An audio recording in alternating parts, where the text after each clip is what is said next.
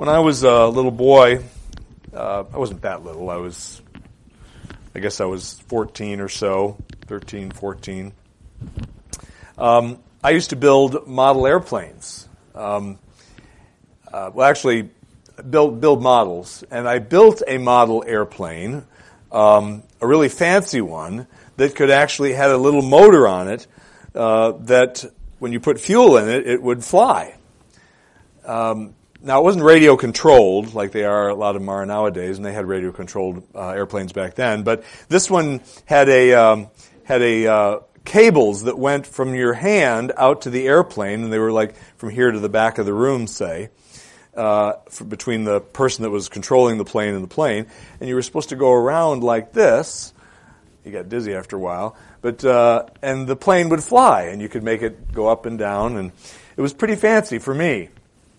And I spent a lot of time working on that plane when I was a boy and getting it all ready and mounting the engine onto the plane and all that. And I was really excited to fly this plane. Very excited about that first flight. Well, I needed help with this first flight because I didn't know how to man the controls very well. So I asked my dad if he would fly the plane for me. And he said yes, and we went out into this big field and started the airplane up, and my father went like this, and the plane took off as he kind of pulled on it like this. It went up like this and went up like this a few times, and then it went up, and then it went right down into the ground. And the wings snapped off it. By the way, it was about this big. The wings were about this big. Wings snapped right off it. I can't tell you how bad that made me feel that day. All that work and my plane would never be the same again. It was destroyed, or so I thought. It actually was repaired by a gentleman who knew how to do that kind of thing, and he was kind enough to repair that plane for me. I still have it up in my attic at my house here today that I live in here in Lufkin. Actually, I didn't have the courage to fly it again, but it is repaired.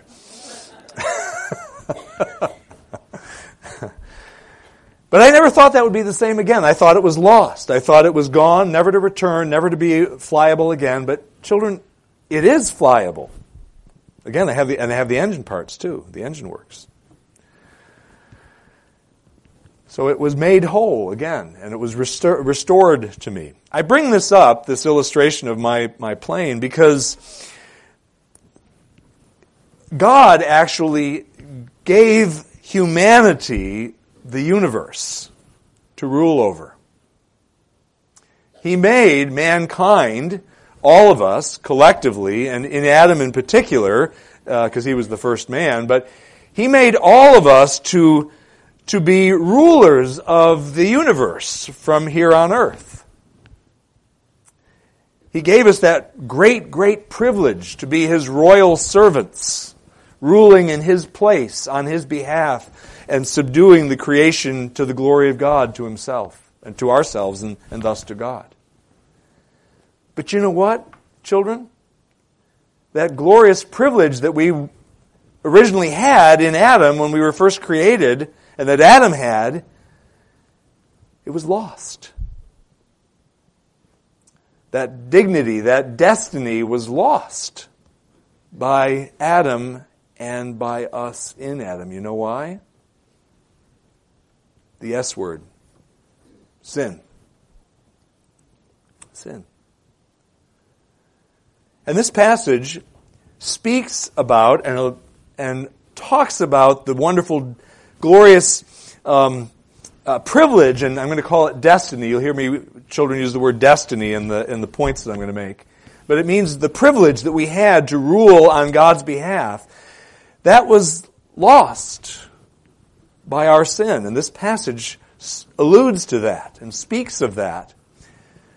But then our passage also talks about what God did about that. He didn't leave things destroyed the way they were. He didn't leave our destiny forever taken from us.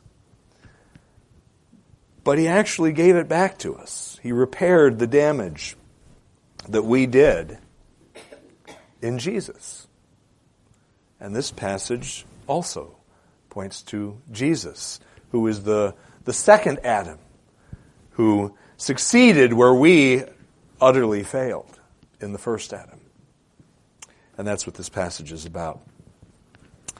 I don't remember if I talked about this in the first few sermons. I may have, but I don't think I did. So I'm gonna give you a brief background on the book of Hebrews itself. And if you weren't here, then if you have heard this, then I'm sorry. But if you weren't here or don't remember this from when we've been in Hebrews in the past, you'll get up to speed. This book was almost certainly not written by the Apostle Paul. Now, our Puritan forefathers, whom we love and appreciate, they're gloriously godly men and knowledgeable and wise. Many of them thought that Paul wrote Hebrews. I don't think Paul wrote Hebrews. I hate to differ with them on that, but I do not think Paul wrote Hebrews. Most modern scholars do not. For one thing, the language found in the book of Hebrews is quite a bit superior to Paul's Greek. Paul was decent at Greek. It wasn't his first language, probably. It was the second language, but he was a good Greek writer. His Greek was better than Mark's Greek, for example. Mark's was even simpler. But Paul's Greek was good, but it wasn't the quality of the writer of the Hebrews' Greek. They don't read the same in the original language in terms of vocabulary or even sentence structure. The author of this book, the ultimate author, of course, is the Holy Spirit. But the human author was well educated, he was cultured, he was a Greek speaker, his first language almost certainly, and he was Jewish. He was a Hebrew Christian.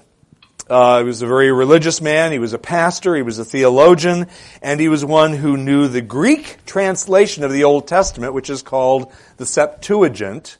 I'm going to refer to that more than once in the sermon, so you just need to know the Septuagint is the Greek translation of the Old Testament Hebrew Bible.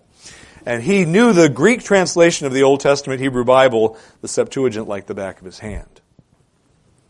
And he quotes from it extensively. Not from the Hebrew Bible, although the Greek Bible and the Hebrew Bible are very similar, of course, just in different languages. But there are some differences in the Septuagint from what's called the Masoretic text, the Hebrew text that has come down to us, and that most of the time is the more accurate, more accurately reflects what was originally written by Moses and Isaiah and Jeremiah and so on and so forth. At any rate, the author of the Hebrews was writing to a small house church, probably in a big city, which was probably Rome, probably Jewish Christians in Rome to whom he's writing. We don't know that for sure, but it's a good guess. And by the way, this thing that we call a book is not a book. It's not even a letter like Paul's writings to the Corinthians or to the Philippians or to the Colossians. Rather, Hebrews is almost certainly, it really is, a sermon. It is a sermon. It doesn't act like a letter. It doesn't look like the letter. It has the marks of a sermon in it. And so most have deduced that it is in fact a sermon rather than a letter like so many of Paul's writings were or others as well.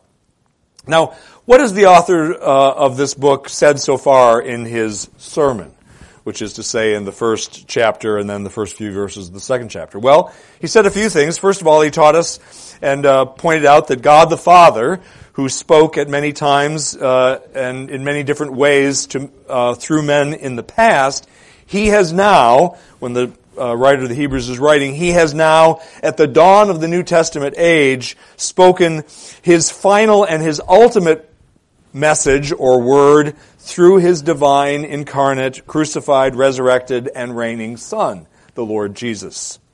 And verses 1 through 4 make that point eloquently. Also, he has made the point in the latter part of chapter 1 that the enthroned, the exalted Son, the God-man, is far superior to the angelic hosts in every way. Angels are mere creatures whom Jesus himself, or God the Son himself, made.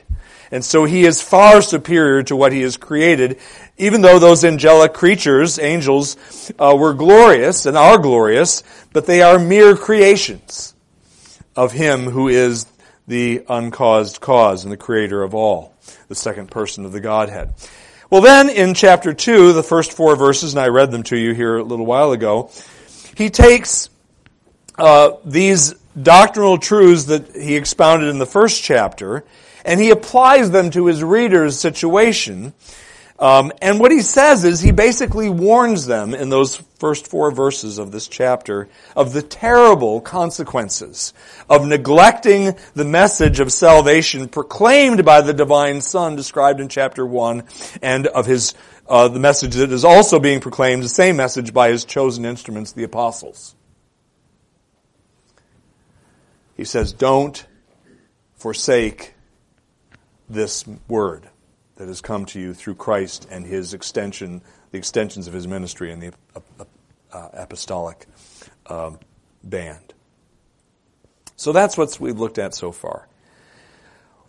Well, the writer then, in the passage that we're looking at today, verses 5 through 9 of chapter 2, he teaches us 3 things, as I see it.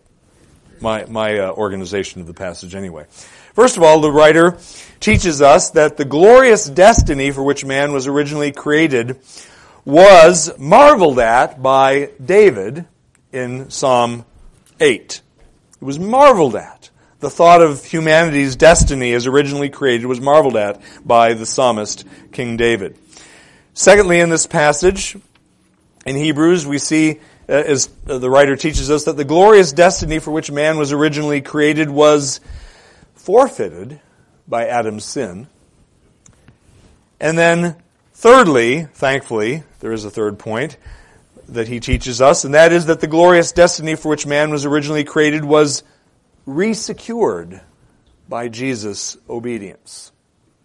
Those are the 3 points that we're going to look at in our remaining time together. First of all, the glorious destiny for which man was originally created was marveled at by King David. And of course, by quoting King David's psalm that King David wrote, Psalm 8, the writer to the Hebrews, the writers of this book, or this sermon, also is marveling as well at the destiny that God created man originally for, that is articulated in Psalm 8. He quotes the psalm here in verses 6 and 7 and the first part of verse 8. What he says is, the psalmist and also, David and also the writer of the Hebrews, through quoting him, says that mankind was made only a little lower than the angels. Remember, the angels were just talked about in chapter 1. And he says the Son is far superior to the angels. But the angels, but mankind was made just a little lower than the angels. So of course, God is far superior, the triune God is far superior to us as well, but just a little lower than the angels. He says there in verse 7, what is man that thou dost remember, or verse 6, what is man that thou dost remember him, or the son of man that thou art concerned about him? Verse 7, thou hast made him for a little while lower than the angels. And I'll stop there for the moment. The angels, as originally created, were more exalted, I should say, in terms of visible appearance and abilities as well than man was at the time of man's creation. The angels are more visibly glorious than we are, as evidenced from passages of Scripture that speak of their appearance. And also they possess far greater mobility than we do and power than we do. And indeed than Adam did as well. They fly. We don't. But while that is true, while they are in some ways more exalted than we are,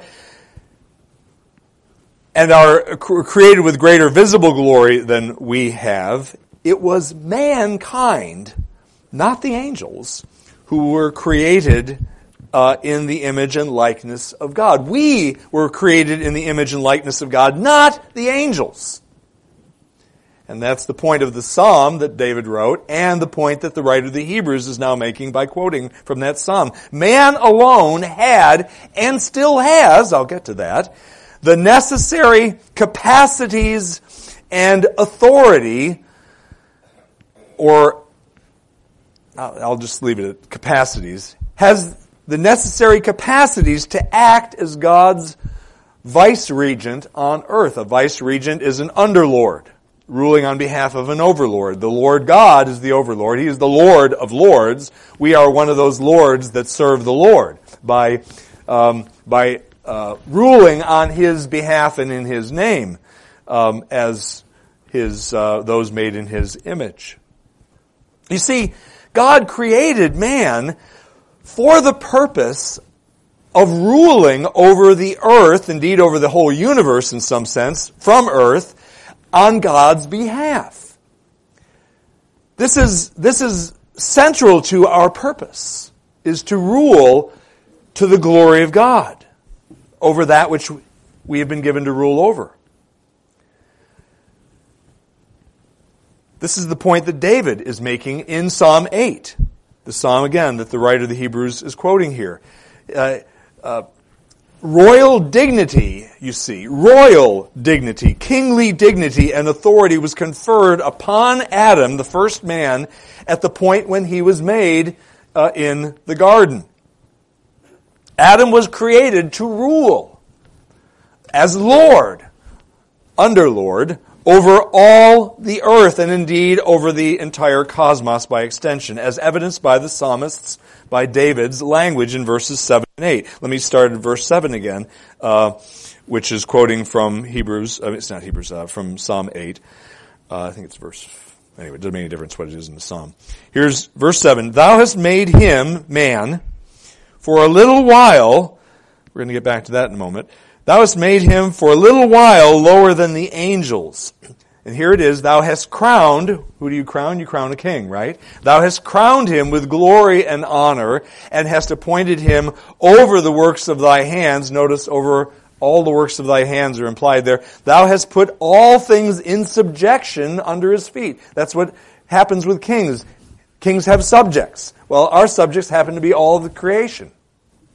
As originally created in the garden before the fall, that was our situation. That's what God created us for. And this language, it's based, the language that David uses in the psalm, is based upon words uttered by God Himself back in Genesis 1. Turn with me there. Genesis 1, verse 26 and following. He says, now this is the Trinitarian Council talking here, the persons of the Godhead. Then God said, let us, there it is, the plurality in God's personhood, not in His being. We learn from the Athanasian Creed, God, there's only one divine being, but there are three personal distinctions in His oneness.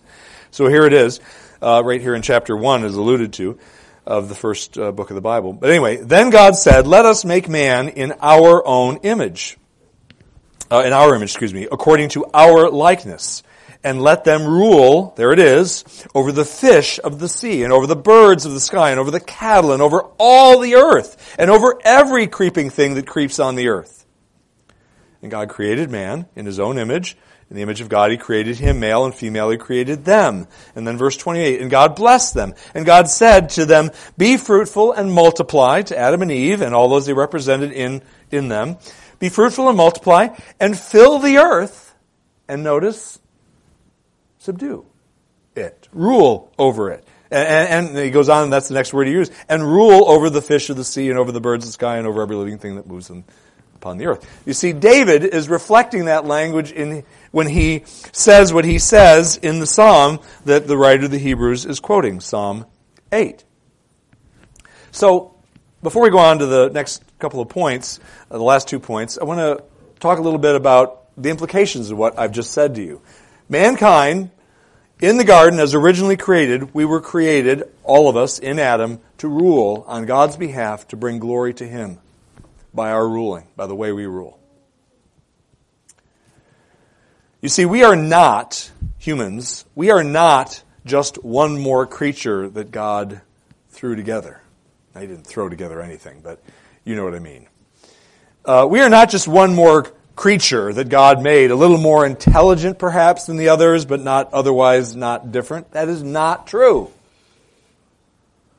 No, man is light years ahead of all the other creatures, including apes and monkeys, that the evolutionists would have us believe are relatives, which they aren't. And we are light years ahead not only of the other creatures, but of the angels, of the angelic host, Gabriel, Michael, and others, whose names we don't know. In terms of our nature, our authority, our dignity, and our worth to God. Jesus didn't die for the angels, you see. Even didn't die for the fallen angels. He died for us, mankind. We're worth more than the angels are to God. You are worth more than the angels are to God. Something that David marveled at, and the writer of the Hebrews as well marveled at, that our dignity is just stunning as originally created. You know, many of us have a tendency to feel a little sorry for ourselves and beat ourselves up on account of different aspects of who we are, our personalities, and there's things to be knocked about, you know, sinful aspects of our life, but just things like that we can't help, like or that are not necessarily of a moral quality, like a personality type, or like our physical features. You know, we get. Some of us get sorry about the way we look. I used to, you know, I've got a pretty good sized nose on my head, and I say, oh, I got a big nose. I don't like my big nose. Some of us, I'm too skinny. Well, I'm not skinny enough, you know. I'm not pretty as so-and-so, or as handsome as so-and-so. Or some of us beat up on ourselves about our perceived mental abilities or academic abilities. You know, I'd forget my head if it weren't attached. Kind of comments that some of us make to ourselves. Or I wish I was smarter than my dog. You know, that kind of thing. And some of us, you know, other aspects of our makeup, I'm just too emotional. Or I'm not emotional enough. Rather than focusing, folks, on what we are not, on our deficiencies or our perceived deficiencies, you and I, this text reminds us, should marvel at and be grateful for what we are. That we're not angels. That we are God's handiwork. His workmanship, Paul says in Ephesians 2. You are God's workmanship. Oh, yes, you're a sinner, as am I. We're going to get to that. But man as man is a beautiful thing. And I mean women in there, too, by the way. I'm not going to bow to the their language of political correctness. Man as man is dignified. You have great dignity and worth. Otherwise, God wouldn't have made you. And He'd made you a toad or an angel. But no, He made you man. And woman and child. Human. Made in His own image. You see, we need to focus on what we are. Dignified servants of God. To rule over His world. To His glory. That's our calling in life, all of us. And we need to think on that and not focus on the superficial nonsense that we so often focus on. Okay, so what about that glorious destiny and dignity and worth for which man was created? What happened to it? Did anything happen to it? Yeah. The glorious dignity, point 2, for which man was originally created, was undone or forfeited by Adam's sin. And lest we just blame Adam, that's also our sin in Adam. We are Adam. We sinned in Adam. And so we get blamed as just like Adam did, even though he was the first man. Yeah, he sinned in the garden, and this horribly tragic event is alluded to. It's an allusion. He doesn't spend a lot of time on it, but it's alluded to clearly by the writer to the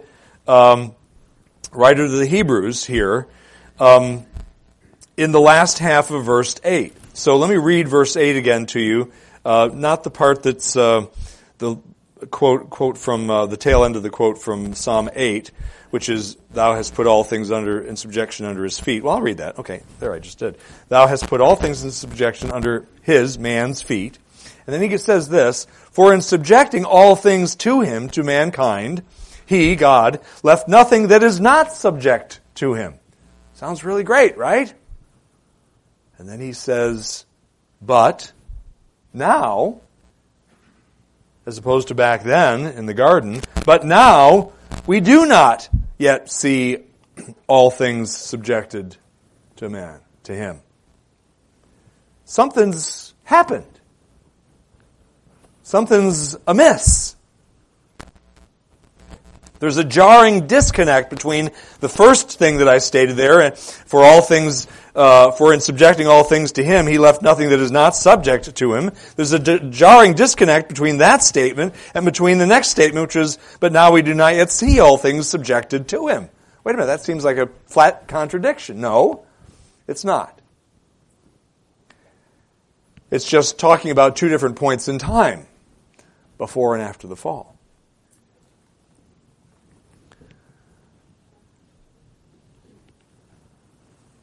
William Lane comments, he says, "The extravagance of the statement in the first part of verse 8, which is that he left nothing that is not subject to him, to man," he says, "the extravagance of that statement is mocked by human experience, our experience." You see, all mankind, man's fall into sin, rather, is the reason we do not see all things subjected to us at present. Man was created for the purpose of ruling over the earth and indeed ultimately the cosmos. But we in Adam, broke the covenant that God had made with him in the garden, a covenant of works, of obedience, if you will.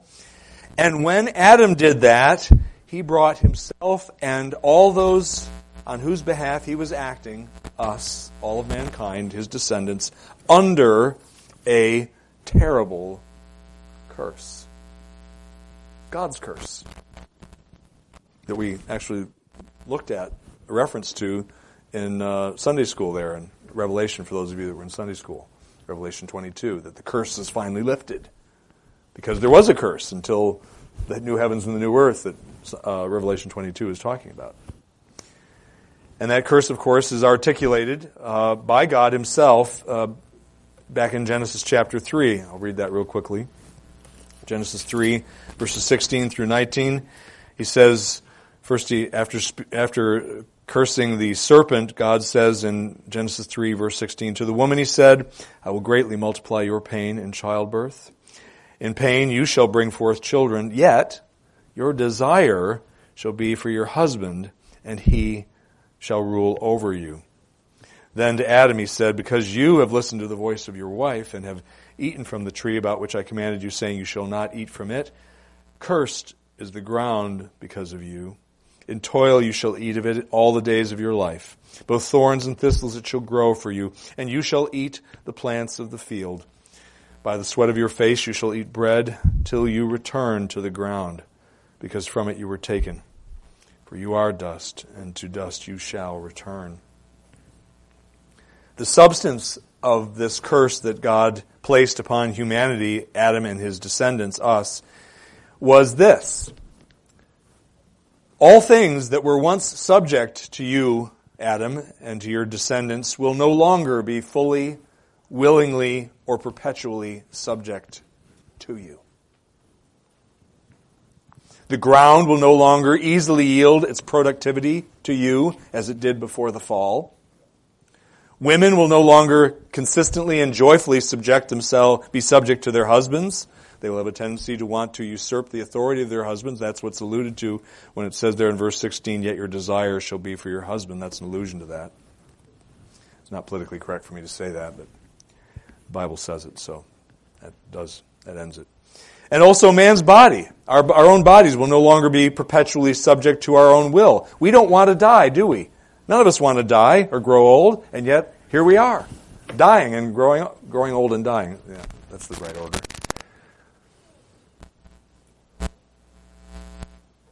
I don't want that, but it doesn't make any difference. My body isn't subject to me anymore. Nor is it for you. This shows, folks, the effects of the curse show the enormous destructive nature of sin. The glorious destiny of the entire human race, our destiny, was upended by one man's rebellion and our rebellion in that one man. Sin was not only catastrophic and is catastrophic for mankind as a whole, but it is also personally devastating for us as individuals. The wages of sin is death. Not just a reference to the fact that we are one day going to die, but everything about sin brings death. Even as you breathe, when you sin, death is at work in you. The curse is bearing down on you because of the choices that you are making to rebel against God when you or I do, and we all do at times. Death is, temptation is so alluring to feel a certain way that we feel justified in feeling, or think a certain way, or to say certain things that we think we are justified in saying, or not say certain things that we don't want to say, or do things that we shouldn't do, or leave undone things we should do. And we're tempted to do these things, and we do them because sin is pleasurable. Passingly pleasurable, says the writer of the Hebrews, but it is pleasurable, otherwise we wouldn't do it. But it's death.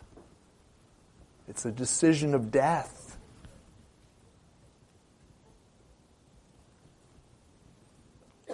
There's an awful price for sin. Even as for Christians, there is an awful price for choosing sin over obedience to God. This passage which alluding to the curse and the effects of the curse allude to that, make that point by implication. Sin never pays. Don't ever think that it does. It never pays what you think it's going to pay anyway. So to borrow a question from the Westminster Shorter Catechism, did God leave all mankind to perish in the estate of sin and misery? And the answer to that question is, God, having out of his mere good pleasure from all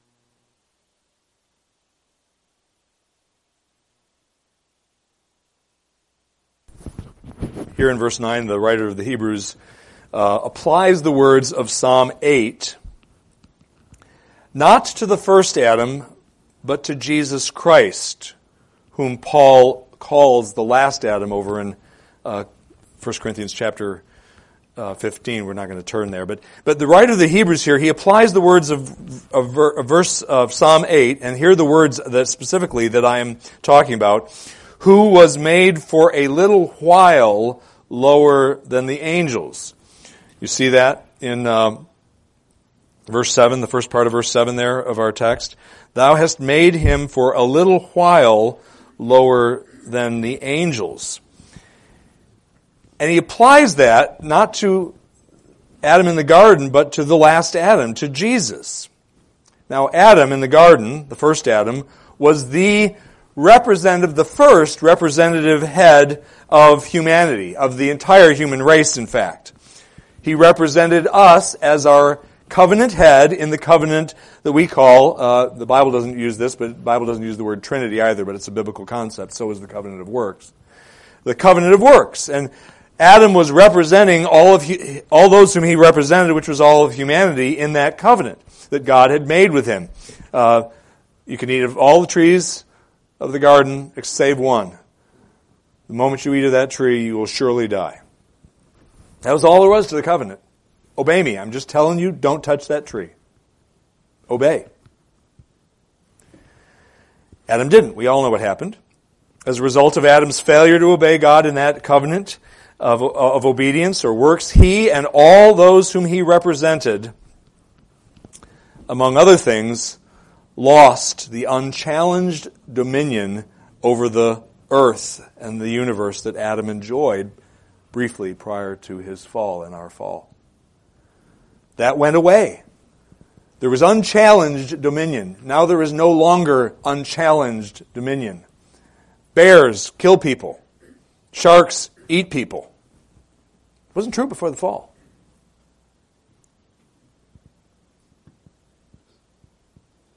Snakes bite people and all that kind of stuff. Creation is fighting back now.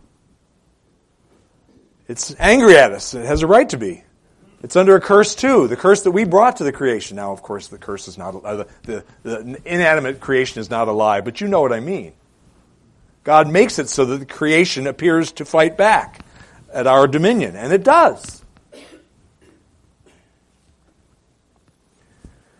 But what the first Adam lost by his wicked choice to disobey God, the second Adam re-secured for us by his perfect obedience to God in the covenant of grace. Jesus was the second representative of a new humanity, a different humanity than the first one.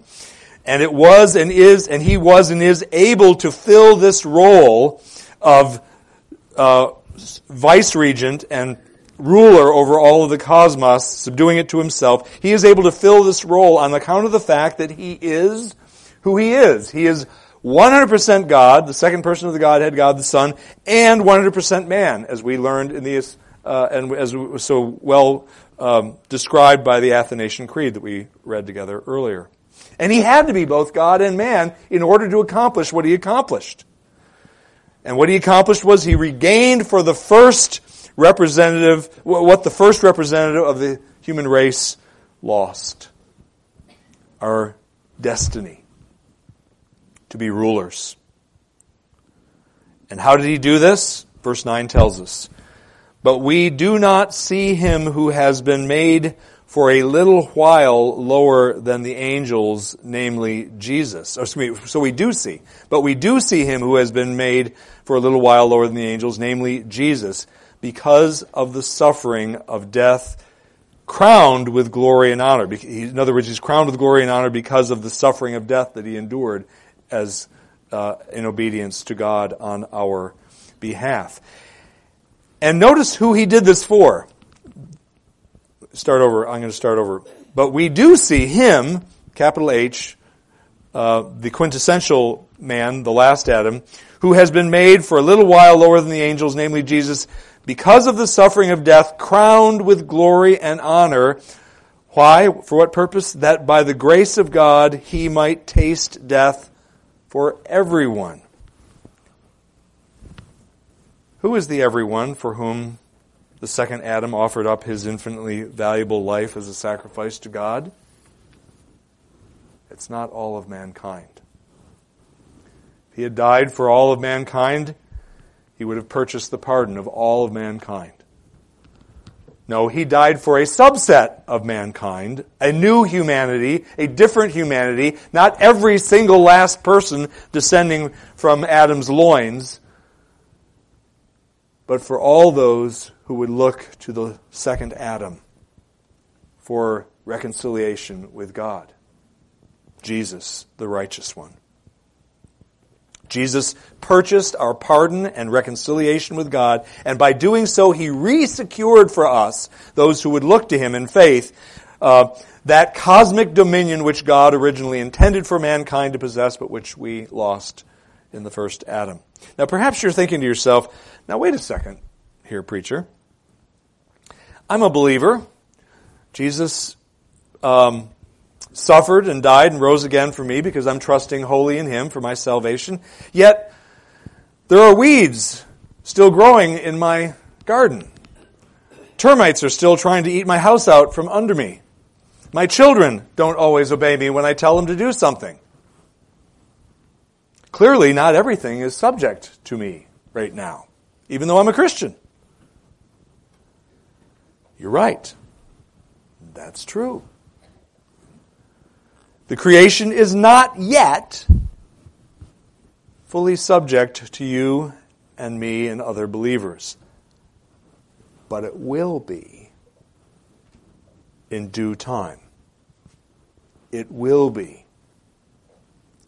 And that is a fact, and you're going to have to listen carefully now, because just before the end here, and we're nearing the end, I'm going to say something that requires careful listening. But this is hinted at, the fact that we will reign with Christ, and all will be subject to us in Christ when all is said and done.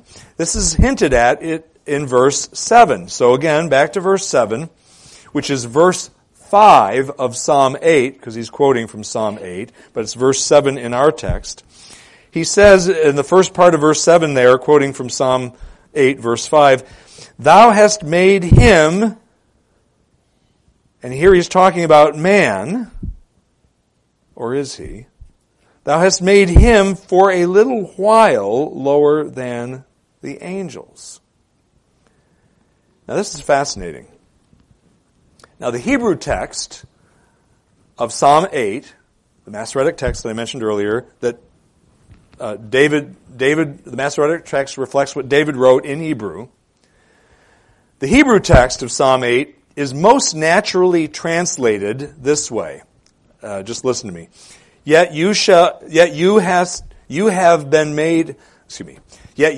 made him a little lower than the angels. The Hebrew naturally wants to be translated that way. You have made him a little lower than the angels, meaning in terms of your pecking order, in terms of being.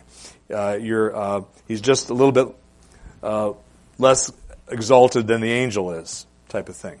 However, remember I said that the writer of the Hebrews writes in the Septuagint, quotes from the Septuagint most of the time? He does, which is the Greek translation of the Hebrew that was originally written. It was probably written around 200 BC, the Septuagint was, and both the Septuagint and this thing that I'm going to call the Hebrew text, the Masoretic text, are both quoted by New Testament authors. Both of them are quoted by New Testament authors, and oftentimes there's almost no difference between them. But sometimes there is not insignificant differences in the Greek text versus the Hebrew text. And so the writer of the Hebrews writes uses the Septuagint, the Greek translation of the Hebrew. So the Greek translation of Psalm 8, okay, in the Septuagint, which this author is quoting, can be translated either, thou hast made him, thou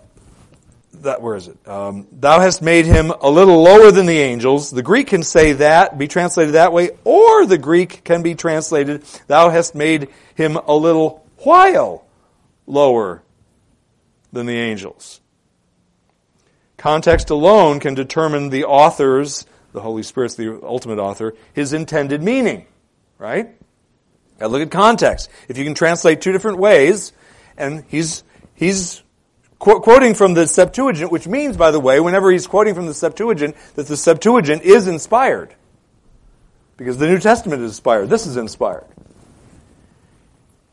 And so he's quoting that, and so it can go either way. It can either be you have made him a little lower than the angels, or you have made him a little while lower than the angels. In this case, in the context here of what is being written by the author of Hebrews, context favors the translation, thou hast made him a little while lower than the angels. You see, here's what's going on. Now here's the point. The writer of Hebrews is thinking about two men as he writes this.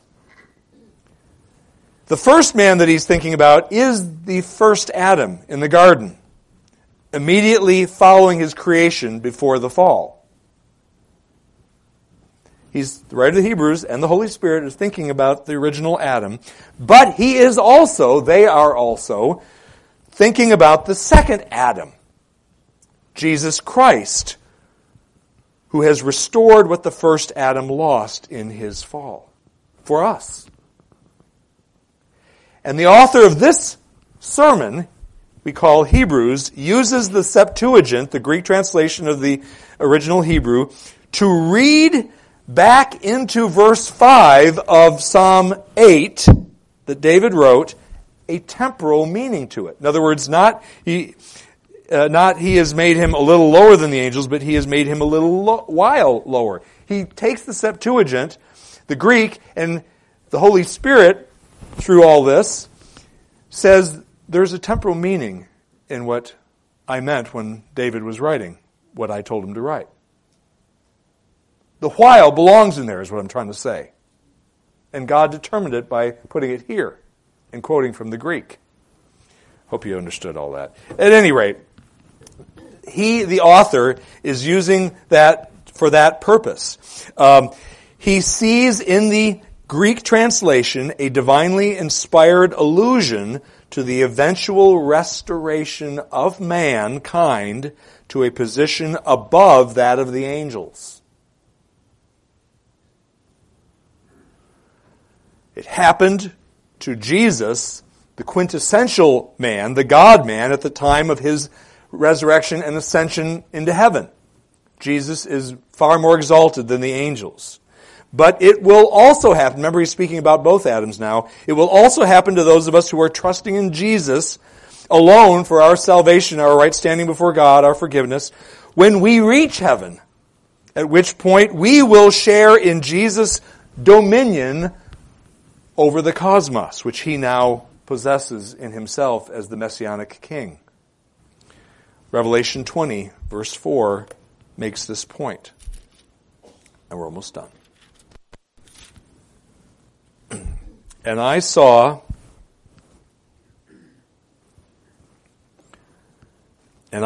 thrones, and they sat upon them, and judgment was given to them. And I saw the souls of those, this is Revelation 24, I saw the souls of those who had been beheaded because of the testimony of Jesus and because of the word of God, and those who had not worshipped the beast or his image, and had not received the mark upon their forehead and upon their hand. And they came to life and reigned with Christ for 1,000 years. And we will do so on into eternity, beyond what that 1,000-year period represented, as indicated elsewhere in Scripture. We reign, or will reign, fully, without challenge, because Christ now reigns fully, without challenge, and we will be in him fully, on that final day. But only if we are His. Only if we are trusting, resting in Jesus Christ, the God-man, this Jesus, not the Arian Jesus that Bill talked about earlier, which, by the way, the Jehovah's Witness, that's their Jesus, created. A demonic Jesus, if I can put it that way. Demonic representation of Him. No, the God-man Jesus, who's the only way to heaven, the only way to be made right with God. It's only if you are trusting in Him will this apply to you, that you will reign with Christ. And of course, that reigning is not, well, we don't know what shape that's going to take. I doubt it's going to be us barking orders at the goats and the sheep up in heaven, or in the new heavens and the new earth, but I don't know. We just don't know enough from Scripture to know what that form that's going to take. But the point is, we do know it's going to be glorious. And it's ours. Not because we earned it. We earned the exact opposite. But because Jesus earned it and loves us and has given it to those to whom He gives a new heart. And those whom He's given a new heart to are those who trust in Him. Are you trusting in Jesus alone? Not Jesus plus your baptism, or Jesus plus your good works, or Jesus plus something else, but Jesus.